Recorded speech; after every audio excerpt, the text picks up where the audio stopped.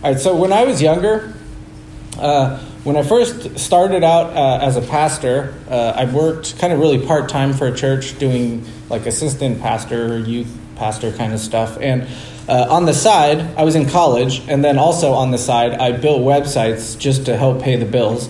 And because of that, I had to learn to use Photoshop and do graphic design and a lot of that stuff. And so because of that now, I can spot like fake Photoshop pictures like a pro.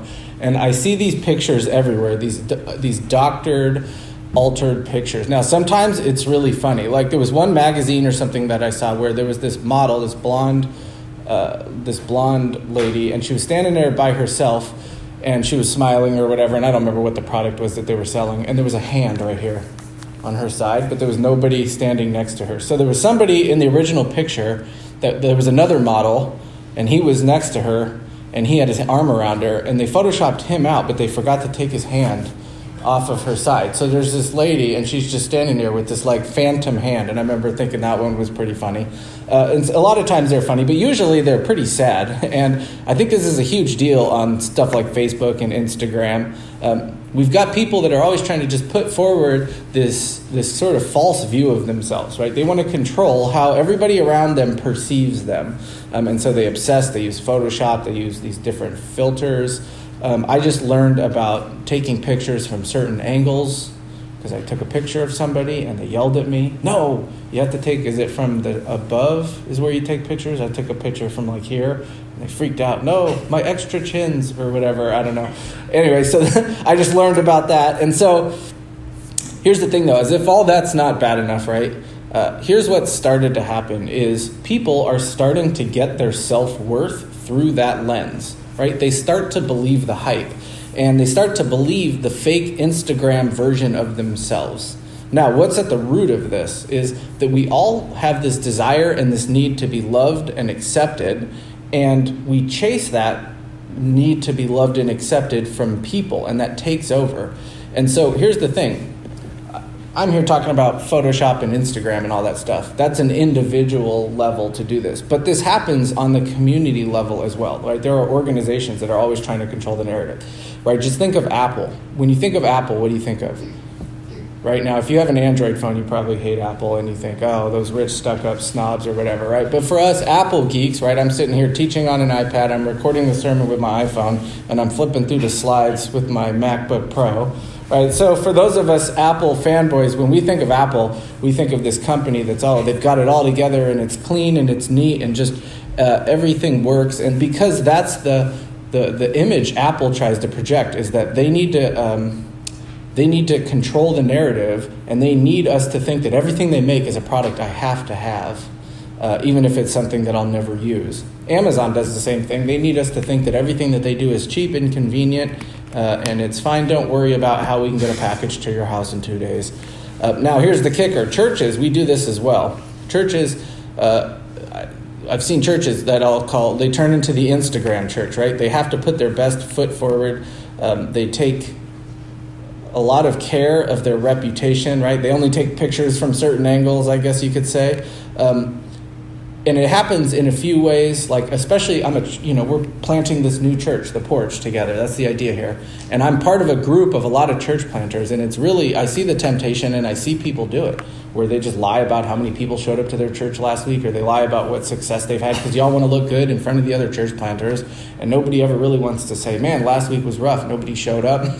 I don't know how I'm going to pay my personal bills next week. There's not kind of stuff we talk about. People like to put their best foot forward. We care about our reputations and that sort of stuff. And when we do that, what we're doing is we're forgetting about the only opinion that really matters, right? And so we're forgetting about the opinion of our Lord. Now, the church we're going to read about today, as we continue in our series, reading through the letters from Jesus to these 7 churches in the book of Revelation. So in Revelation chapter 2 and 3, we're going to start chapter 3 today. We're going to read the letter to the church in Sardis. And I think Sardis is one of the churches that sort of falls into that Instagram church category, where they really care what's on the outside, but not so much what's on the inside. And so if you remember, our 7 churches are just in the order of what a mail carrier would drop the letters off. And so the next church is Sardis. It was about 30 miles south of Thyatira. Do you know Aesop's Fables? You know that book or whatever? Aesop was from this city. I found out this, when I was writing this. That's kind of interesting. But here's the thing. The city was up on a hill, like a bluff, And so on 3 sides of this bluff were super steep, almost like sheer rock-faced walls. And then one side was a wall, and then like sort of a gradual down into the valley there, right? So the only way to get into this city was to go up through there and through the wall. And we're going to talk about that. That's just the geography. We're going to talk about that more in a minute. That's going to come into play. But just remember, the city's up on a hill. 3 sides don't have walls because it's just a big drop. And then there's one wall blocking the only way to get in. So let's take a look here. Let's read this letter. So remember, these letters all start with a pattern. And every one of the letters starts with just a description of who Jesus is. Jesus is writing these letters through the Apostle John, but he's writing these letters to his church. There we go. And so he starts, though, every time with just a description of who he is, a description of himself. So we'll start with that. It says in verse 1, "And to the angel in the church, to the angel of the church of Sardis, write, the words of him who has the 7 spirits of God and the 7 stars."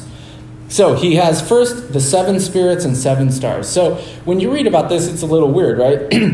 It's a description first of the Holy Spirit, but it says the 7 spirits. And this is where things get a little bit tricky. If you remember, what I said early on was one of the mistakes that a lot of people make when they read the book of Revelation is they over-literalize the book of Revelation. The book of Revelation is what we call apocalyptic literature. And in apocalyptic literature, it's using symbols to talk about real, actual things.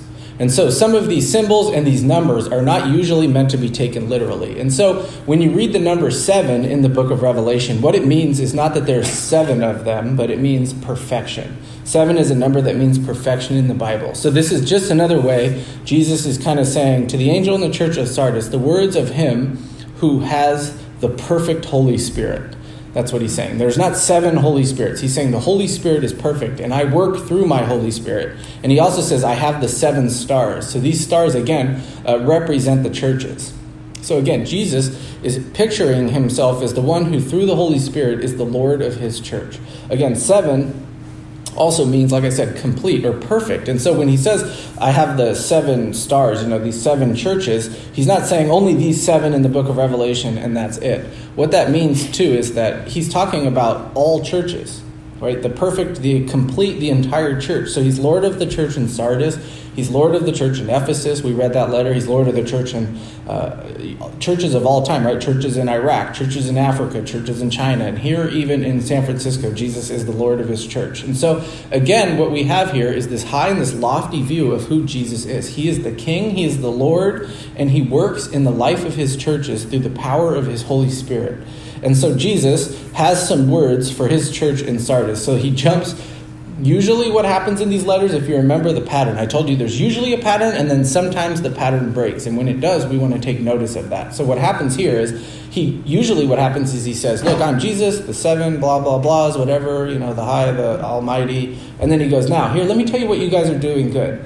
But here in the church of Sardis, he completely skips the good part. He just jumps straight into the bad. This is like when you come home from school when you're a little kid or something and your principal called home, and talked to your mom before you got there, and you were in trouble. I don't know if you guys did this. This happened to me quite a bit when I was a kid. And I'd come home, and I used to walk home from school, and I'd walk home, and my mom would be sitting in there with her arms folded, and she would just get right into it, That's kind of what's happening here with Jesus, right? This church, they skipped the good. There's no, hey, what'd you do in school today? It's just, let me tell you what's really going on. Verse 1. And so he says, to the angel of the church of Sardis, right, the words of him who has the 7 spirits of God and the 7 stars. He says, I know your works. You have a reputation of being alive, but you are dead.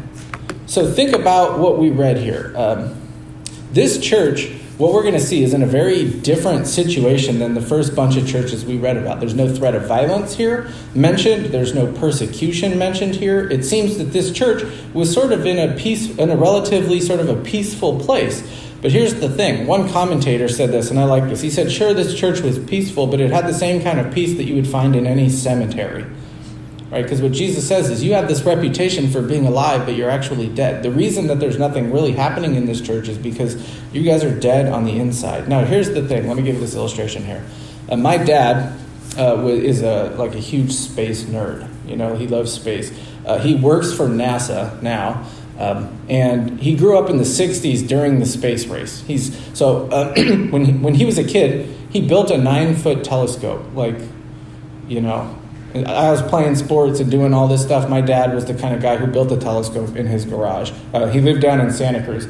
And so I grew up in a house where we were constantly talking about space and watching documentaries, and there were space shuttle models all over our house. And so I grew up kind of loving this stuff too. I'd put my name in to be in the first Mars mission crew, but I'd really love to go. But I don't think they're looking for overweight, middle-aged church planters who barely passed all of their science classes growing up. I think they're looking for actual scientists. But, so that's the family I come from, though, right? I would love to go. Anyway, space is fascinating.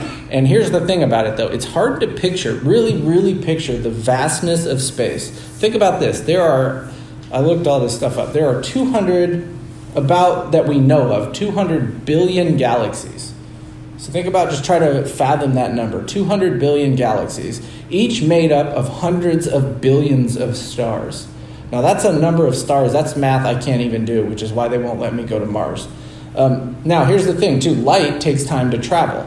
So the best measure we have of distance in space is what they call light years, how long it takes light to travel for 1 year. And so for instance, sunlight takes 8 minutes and 20 seconds to get to Earth from the sun. And so what that means is when you look at the light from the sun, you're actually kind of looking at something that happened 8 minutes and 20 seconds ago, right? The light left the sun, and so when we're looking at the sun, what we're seeing is 8 minutes and 20 seconds ago. The same is true with stars.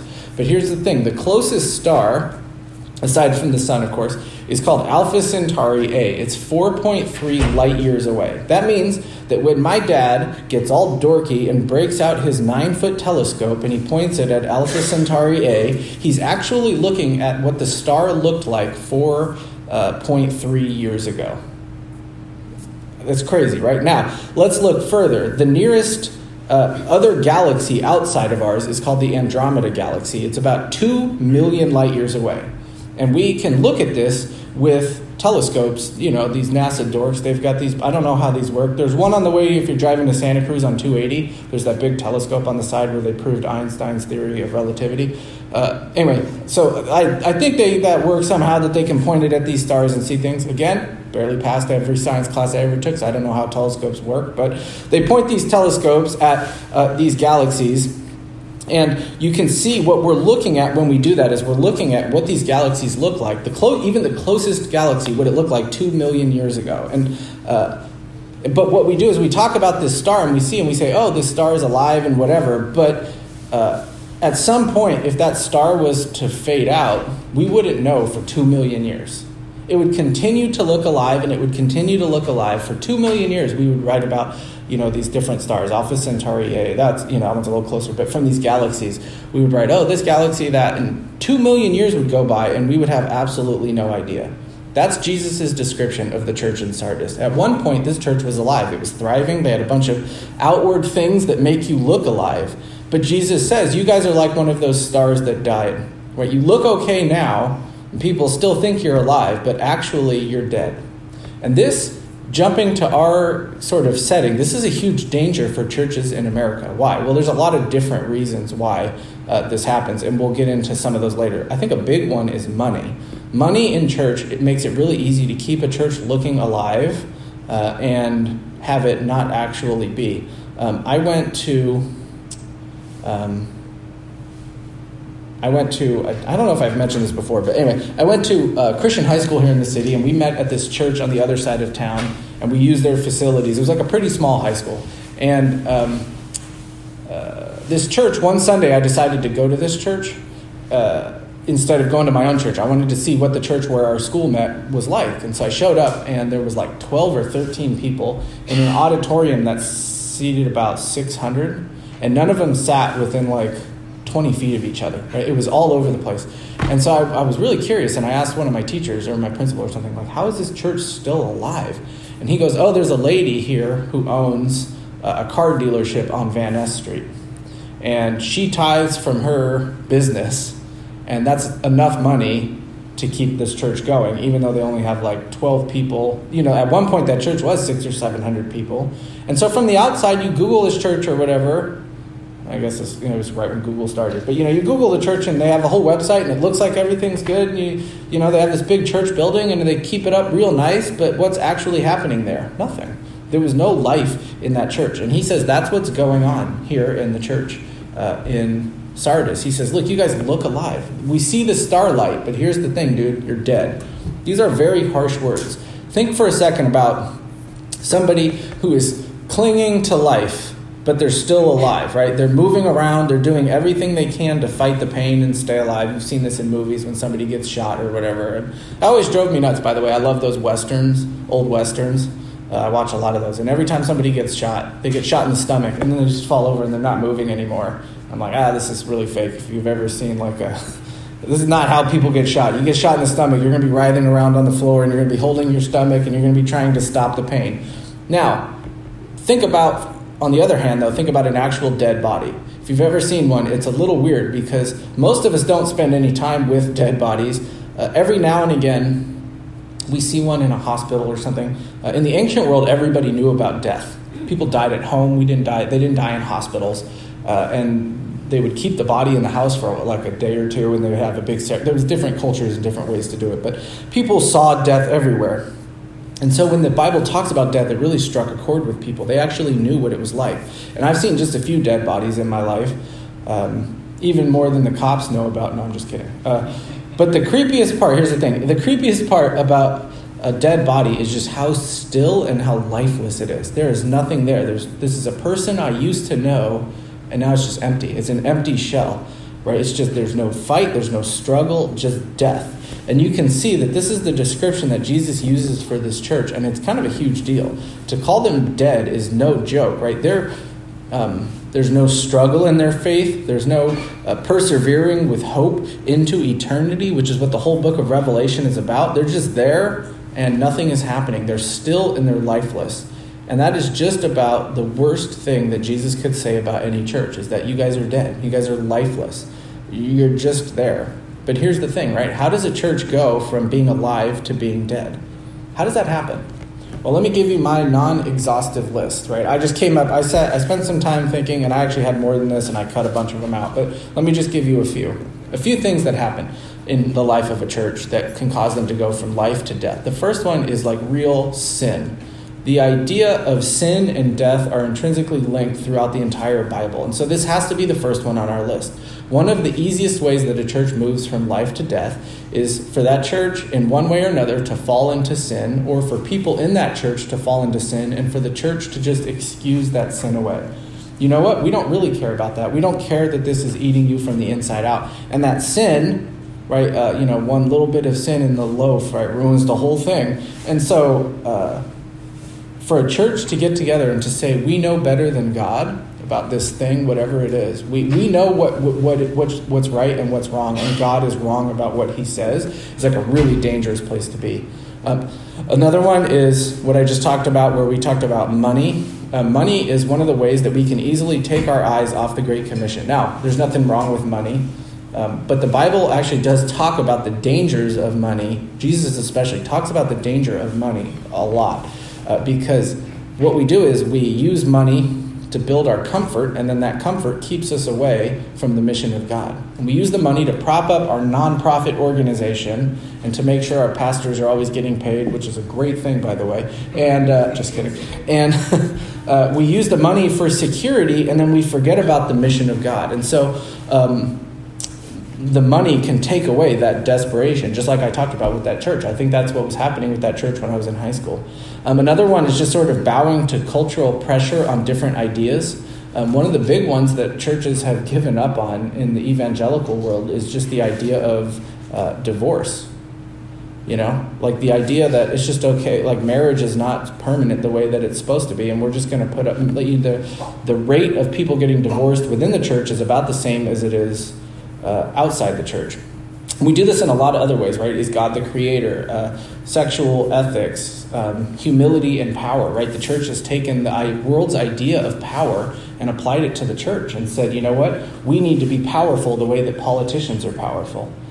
Some of the other ways we do this, right, is churches mess up the truth and love balance, where we either give up on truth or we give up on love, and we don't really keep those things in tension as we interact with the world around us.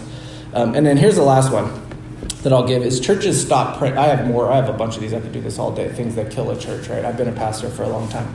But here's one of the big ones is churches don't pray together. I've noticed this, is churches that don't pray together are on the fast track to being a dead church.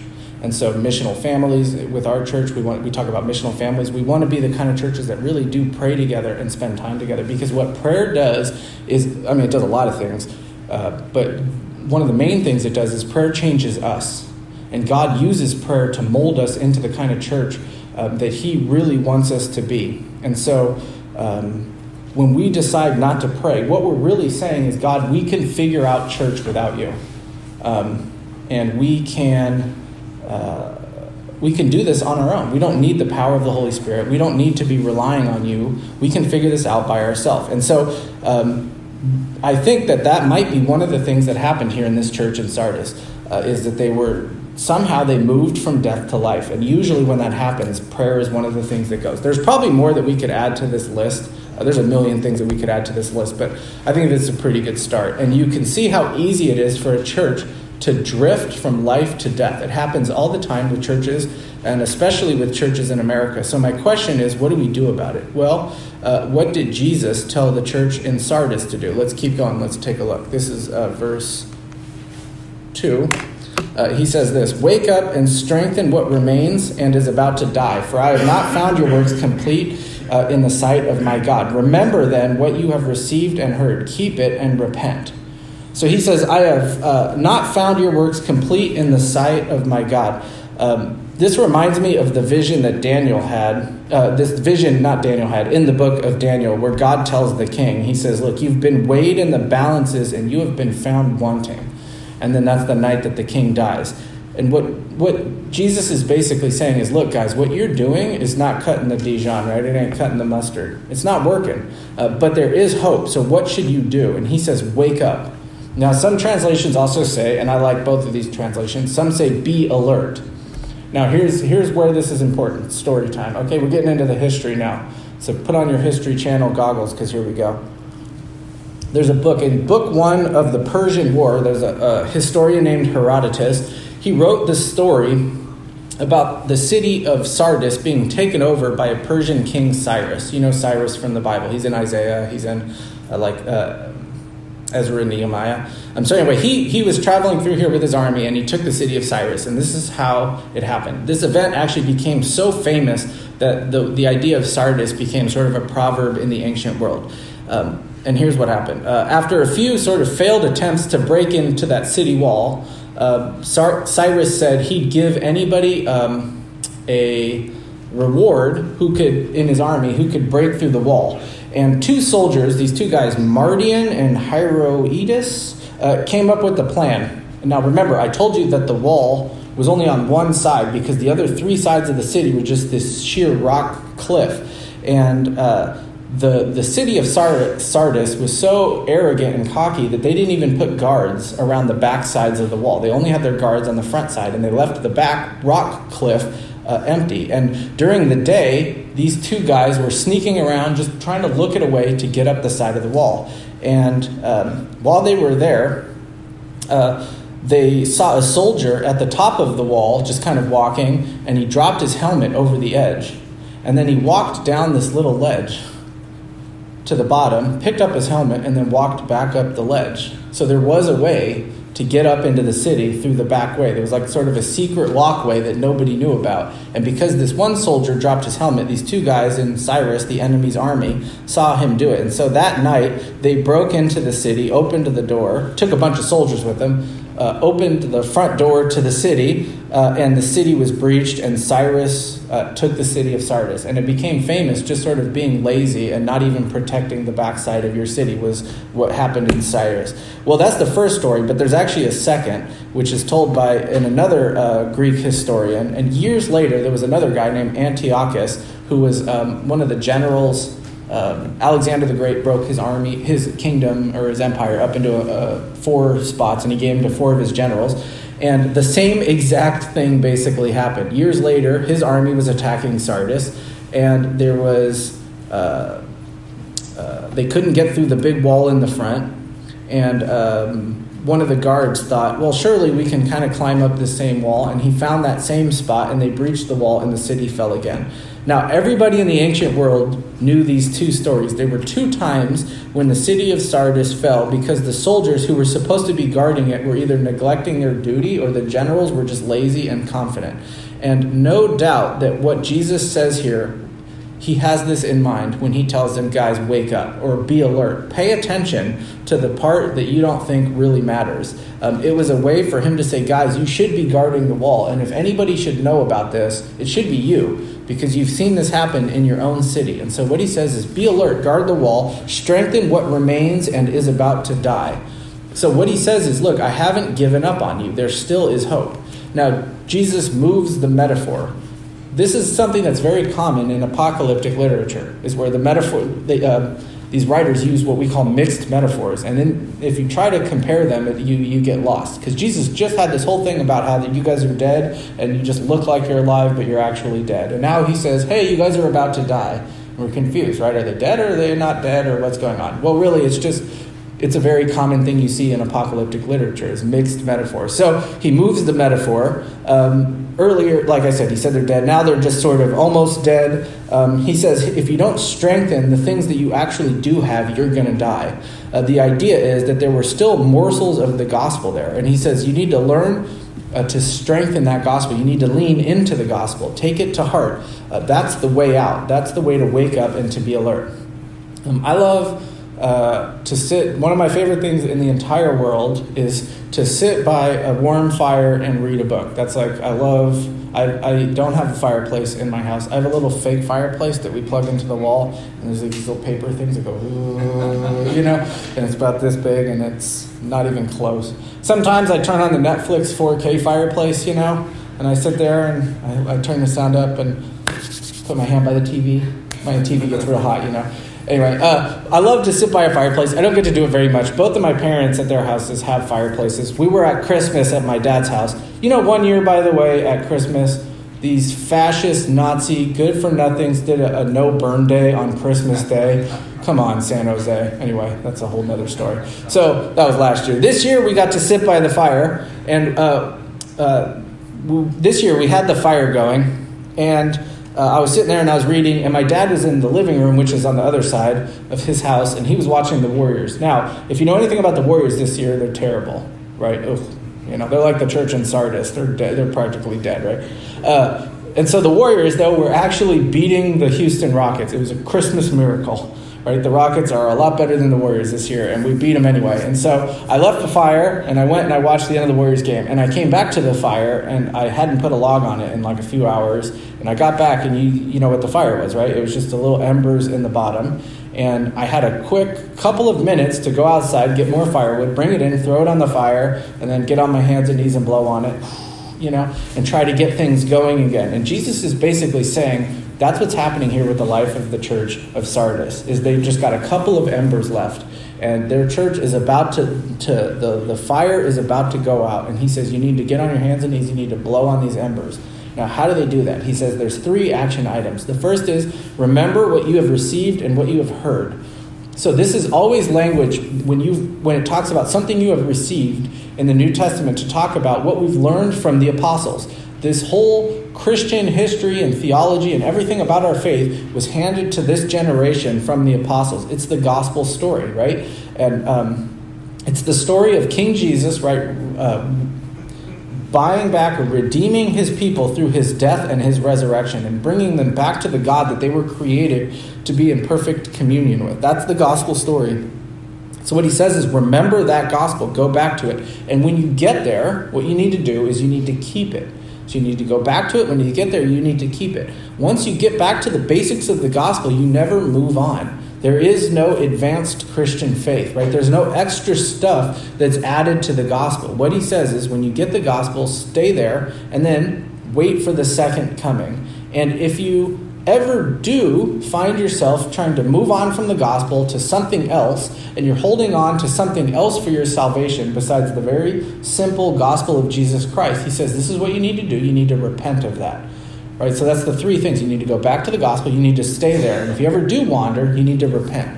There's that old fable about if you throw a frog in boiling water, boiling water, right? It'll jump out. But if you throw a frog in a pot of cold water, it'll just sit there. And if you slowly turn up the heat, you can just boil it alive. So I Googled this. That's total baloney. If you do that to a frog, it's going to get hot and he's going to jump out of the pot. Even though people have been saying this probably for hundreds of years or whatever. But here's the thing. You get the idea, right? Even though that totally doesn't make sense and it would never happen in real life. Something happens slowly. You don't even notice that it's happening. Don't even notice that it's happening to you. There was a Calvin and Hobbes about this. How come every day is exactly the same and then all of a sudden everything is different? Calvin and Hobbes. I love Calvin and Hobbes growing up. This is how people leave the gospel. It's usually slow and it happens in small steps. It's just we're slowly turning up the heat and we don't even notice that we're leaving the gospel. And then one day you wake up and you find yourself holding on to something else for your salvation besides the gospel of Jesus Christ. And so what Jesus says is you need to go back to the gospel. You need to stick with the basics. And if you don't, here's the consequences for disobedience. He says, if you will not wake up, I will come like a thief, and you will not know at what hour I have come against you. So he says, look, if you don't do this, I'm going to come like a thief. So throughout the New Testament, the imagery of Jesus coming like a thief is always used to talk about the second coming. And in the first coming, he came as, little Jesus, meek and mild. He grew up. He was soft and gentle, and he died on the cross and all, all this stuff. It was all about redemption. The second coming, though, is going to be all about judging his enemies, winning the war with Satan, and then bringing his people into the new eternity. And so the imagery is clear. When he says, I'm coming like a thief, the idea there is you have no idea when a thief is going to rob your house, right? Thieves never text you and say, hey, guys, I'm going to rob your house in 10 minutes. Right? A thief shows up, especially when you're not expecting it. And so Jesus says that the second coming is going to come like a thief. Nobody has any idea when it's going to happen. And when it does, everybody is going to be surprised.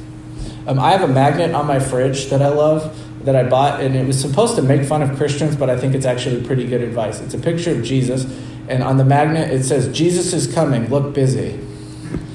Right? Now, I bought it at one of those gift shops. I think it was in the Haight, over on Hay Street, and it was supposed to make fun of Christians, but it's actually pretty good advice, right? This is what he's telling this church. Guys, I am coming back, and you're not going to know when it happens, and what are you going to be doing when I do come back? Are you going to be holding on to the gospel? Are you going to be obsessed with the gospel and this real salvation? Are you going to be trying to keep that gospel central in your church, or are you going to be drifting off to this other garbage that doesn't actually save you?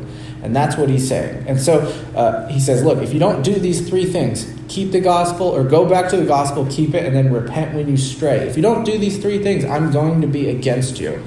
And that's what we don't want to hear Jesus ever saying to his church, is that I'm going to be against you. You don't want to be in the wrong group when he comes the second time, right? You want to be in that first group who are being brought into the new heaven and the new earth. That's where we want to be. We don't want to be in that second group that's at war with Jesus. Now, remember, Jesus is saying this to church people. This is a letter to church people. He's saying, if you don't repent of this, you're going to face my judgment. And this is a lot like what he said, and I read this verse a lot because it's the most terrifying verse in the entire Bible for church people. Jesus says this, not everyone who says to me, Lord, Lord, will enter the kingdom of heaven, but the one who does the will of my Father who is in heaven. On that day, many will say to me, Lord, Lord, did we not prophesy in your name and cast out demons in your name and do many mighty works in your name? And then I will declare to them, I never knew you. Depart from me, you workers of lawlessness. That's a terrifying verse, because what these people are saying is, look at all this outward stuff, Jesus, that we did for you. Look at how bright the light of our star is shining. And Jesus is going to say, I don't even know who you are. That star died millions of years ago. Right, that's terrifying. And so from the outside, we've got all this stuff that impresses us. We've got the Instagram filters, right? We look good on the outside, but what's happening on the inside is nothing. I have no idea who you are. And so that's kind of the bad, right? There is a little bit of good in this letter to the church at Sardis. Jesus says this, but look, you still have a few names in Sardis, people who have not soiled their garments, and they will walk with me in white, for they are worthy. So he says, look, there's still a few people in Sardis. Now, let's be real for a second about what he says here. This is PG-13 Bible study, right? When he says soiled your garments, can you take a wild guess at what that means? Right? It means you had to go number 2 and you didn't quite make it to the bathroom. That's what this means, right? And so this is what Jesus says. He says that most of the people in this church, this is what happened to them. There's just a few of you guys here who don't have dirty diapers, I guess you could say, right? And what he's doing is he's using it as a metaphor for purity, for holiness. Some of you are still clean, that's what Jesus says. And so he encourages them to continue to live with that purity. And years later, there was actually a famous church father, a guy named Melito, and he was a bishop, and he was from the city of Sardis. And so most folks who write about this letter and talk about this letter will say that the fact that 100 and whatever years later that this was a major center of the Christian faith is proof that this church did take this letter seriously. They did repent, and they became one of the strongest churches in the early church. And so as long as there's a Holy Spirit, like we read about in the beginning, right, the 7 spirits, the perfect Holy Spirit, as long as the Holy Spirit is working in the life of a church, there's always hope. And then he ends with the promises, right? So 5 and 6. To the one who conquers will be clothed thus in white garments, and I will never blot his name out of the book of life. I will confess his name before my Father and before his angels. He who has an ear, let him hear what the Spirit says to the churches. So again, he says, look, you'll be clothed in white garments, unsoiled garments. And this imagery is picked up in the book of Revelation at the end when Jesus returns and his army is standing behind him, his church, his people, and they are clothed, they're decked in these pure white garments, and it says so white that you could never get them that white if you bleached them in your washing machine 100,000 times. That's what the Bible says, right? No launderer could ever get them this white. That's how clean and pure these garments are going to be. And so to the one who conquers through living out the gospel, they're going to end up with Jesus in the end times, serving in his army, right? Serving their king. And that's what he says. Look, if you're one of these people, I will never blot your name out of the book of life. So the book of life is just sort of the membership roll for the new community, the redeemed, the children of God who are headed into the new heavens and new earth. I went on a crazy rabbit trail, by the way, researching the book of life a month and a half ago when I was writing these sermons. And there's I would love to do someday a sermon just on the book of life and what the Bible says about the book of life and how your name was written before time in the book of life and what it means to be blotted. All this stuff is really fascinating. We don't have time to get into all that. The idea is very simple though, right? Your name is written on a ledger in heaven. And if your name is on that ledger in heaven, when Jesus comes the second time like a thief in the night, you're good. Right? You're part of his redeemed people, and that is where you want to be. And that's what he says is, I will confess my name before the Father and his angels. Again, a very clear reference to this verse in Matthew 10:32. He says, so everyone who acknowledges me before men, I will also acknowledge before my Father who is also in heaven. But whoever denies me before men, I will also deny before my Father who is in heaven. And so that's what we want. We want to get into the new heaven and new earth. We want Jesus to stand there and say, Dad, this one's mine. Right? This person belongs to me. She is part of my church. And so knowing that we're heading there is where the strength to conquer comes from. Right? This should be our motivation, reaching Jesus. All right, so that's the end of the letter. Now, I'll end with this kind of. Everybody knows I ride motorcycles. Because that one time I crashed on my way here. And every day, not every day, a lot of days, I ride my motorcycle down the hill to my office downtown. So I have an office across the street. It's like a WeWork office across the street from the Transamerica building. And it's on my block, right? It's on Clay Street, and I live at the top of Clay. So what I have to do to get to my office is just put my bike in neutral and go down the hill. And I just coast all the way down the hill, and I don't really use any gas. And I just coast. Now, here's the thing. I think that's how a lot of people in church operate, right? Coasting. They go through life with the engine off, not really using any gas or any effort because it's easier. But here's the thing. Coasting works really well when I'm going downhill to work. But what happens when I need to get home? I can't coast up the hill to my house. Use a lot of gas to get home. Right? To get back up the hill, I need to turn the engine on, and I need to hit it. And I need to, ride the clutch, up the big giant hill on my bike. Anyway, I think this is what a lot of churches do. They form an organization, they get a group of people together, and they get comfortable. And then they just start coasting through life. And all of a sudden, like Calvin and Hobbes said, how come everything is always the same, and then we wake up and it's different? And all of a sudden, 20 years go by, and they wake up and their church is in a completely different place. And they say, is this where we wanted to be? And so what does Jesus say? How do we rev the engine? How do we keep moving? What are the three things he lists here, right? This is what he says. He says, remember the gospel. Don't ever forget the gospel. And so every week when I'm standing up in front of you guys, what I'm going to do is I'm going to say, hey guys, this is what the gospel is. And we talk about this constantly. Every sermon is going to come back to how does the gospel affect our sermon, whatever we're talking about. The second thing is, and keep the gospel, right? And when we get there, make the gospel the center of everything we do. And then the third thing is repent of false gospels. Every church is going to have moments where we're trusting in something else for our success and our salvation. And when that happens, we need to corporately confess. When that happens in your own life, you need to individually confess that this is what's going on. And so let's apply this then to our lives. What are the things that you do first in your life to remember the gospel? Right? Here I'm thinking of, how do you remember what Jesus has done for you? Do you share your gospel victories with other people? Real quick, what I want to do is just sort of give a pitch for the way that we're trying to, as we're doing this partnership and we're planting this new church together, what I want to do is just give a pitch for how this church, I want it to be organized. And what I want to happen is, or the model that we're going to use is we call them missional families. They're like small groups on steroids. I think the most important thing that church people do together, Sunday mornings are very important. Obviously, I love preaching, I love teaching, I love singing the word together and spending time as a church, a whole church together. But even more important than what we do on Sundays is how we live our lives together. How much time do we actually spend with each other? And one of the ways we want to organize is through missional families. And it's just like a small group. You meet Wednesday night or Tuesday night or whatever it's going to be. And so the hope here is as we merge our two groups together, that we want to form another missional family with the folks from this congregation as we merge. And we don't know what night. We're going to do sort of just an info night sometime in February maybe, I'm hoping to do, where one of you guys will host at your house. I don't know who. If anybody wants to host, get in touch with me.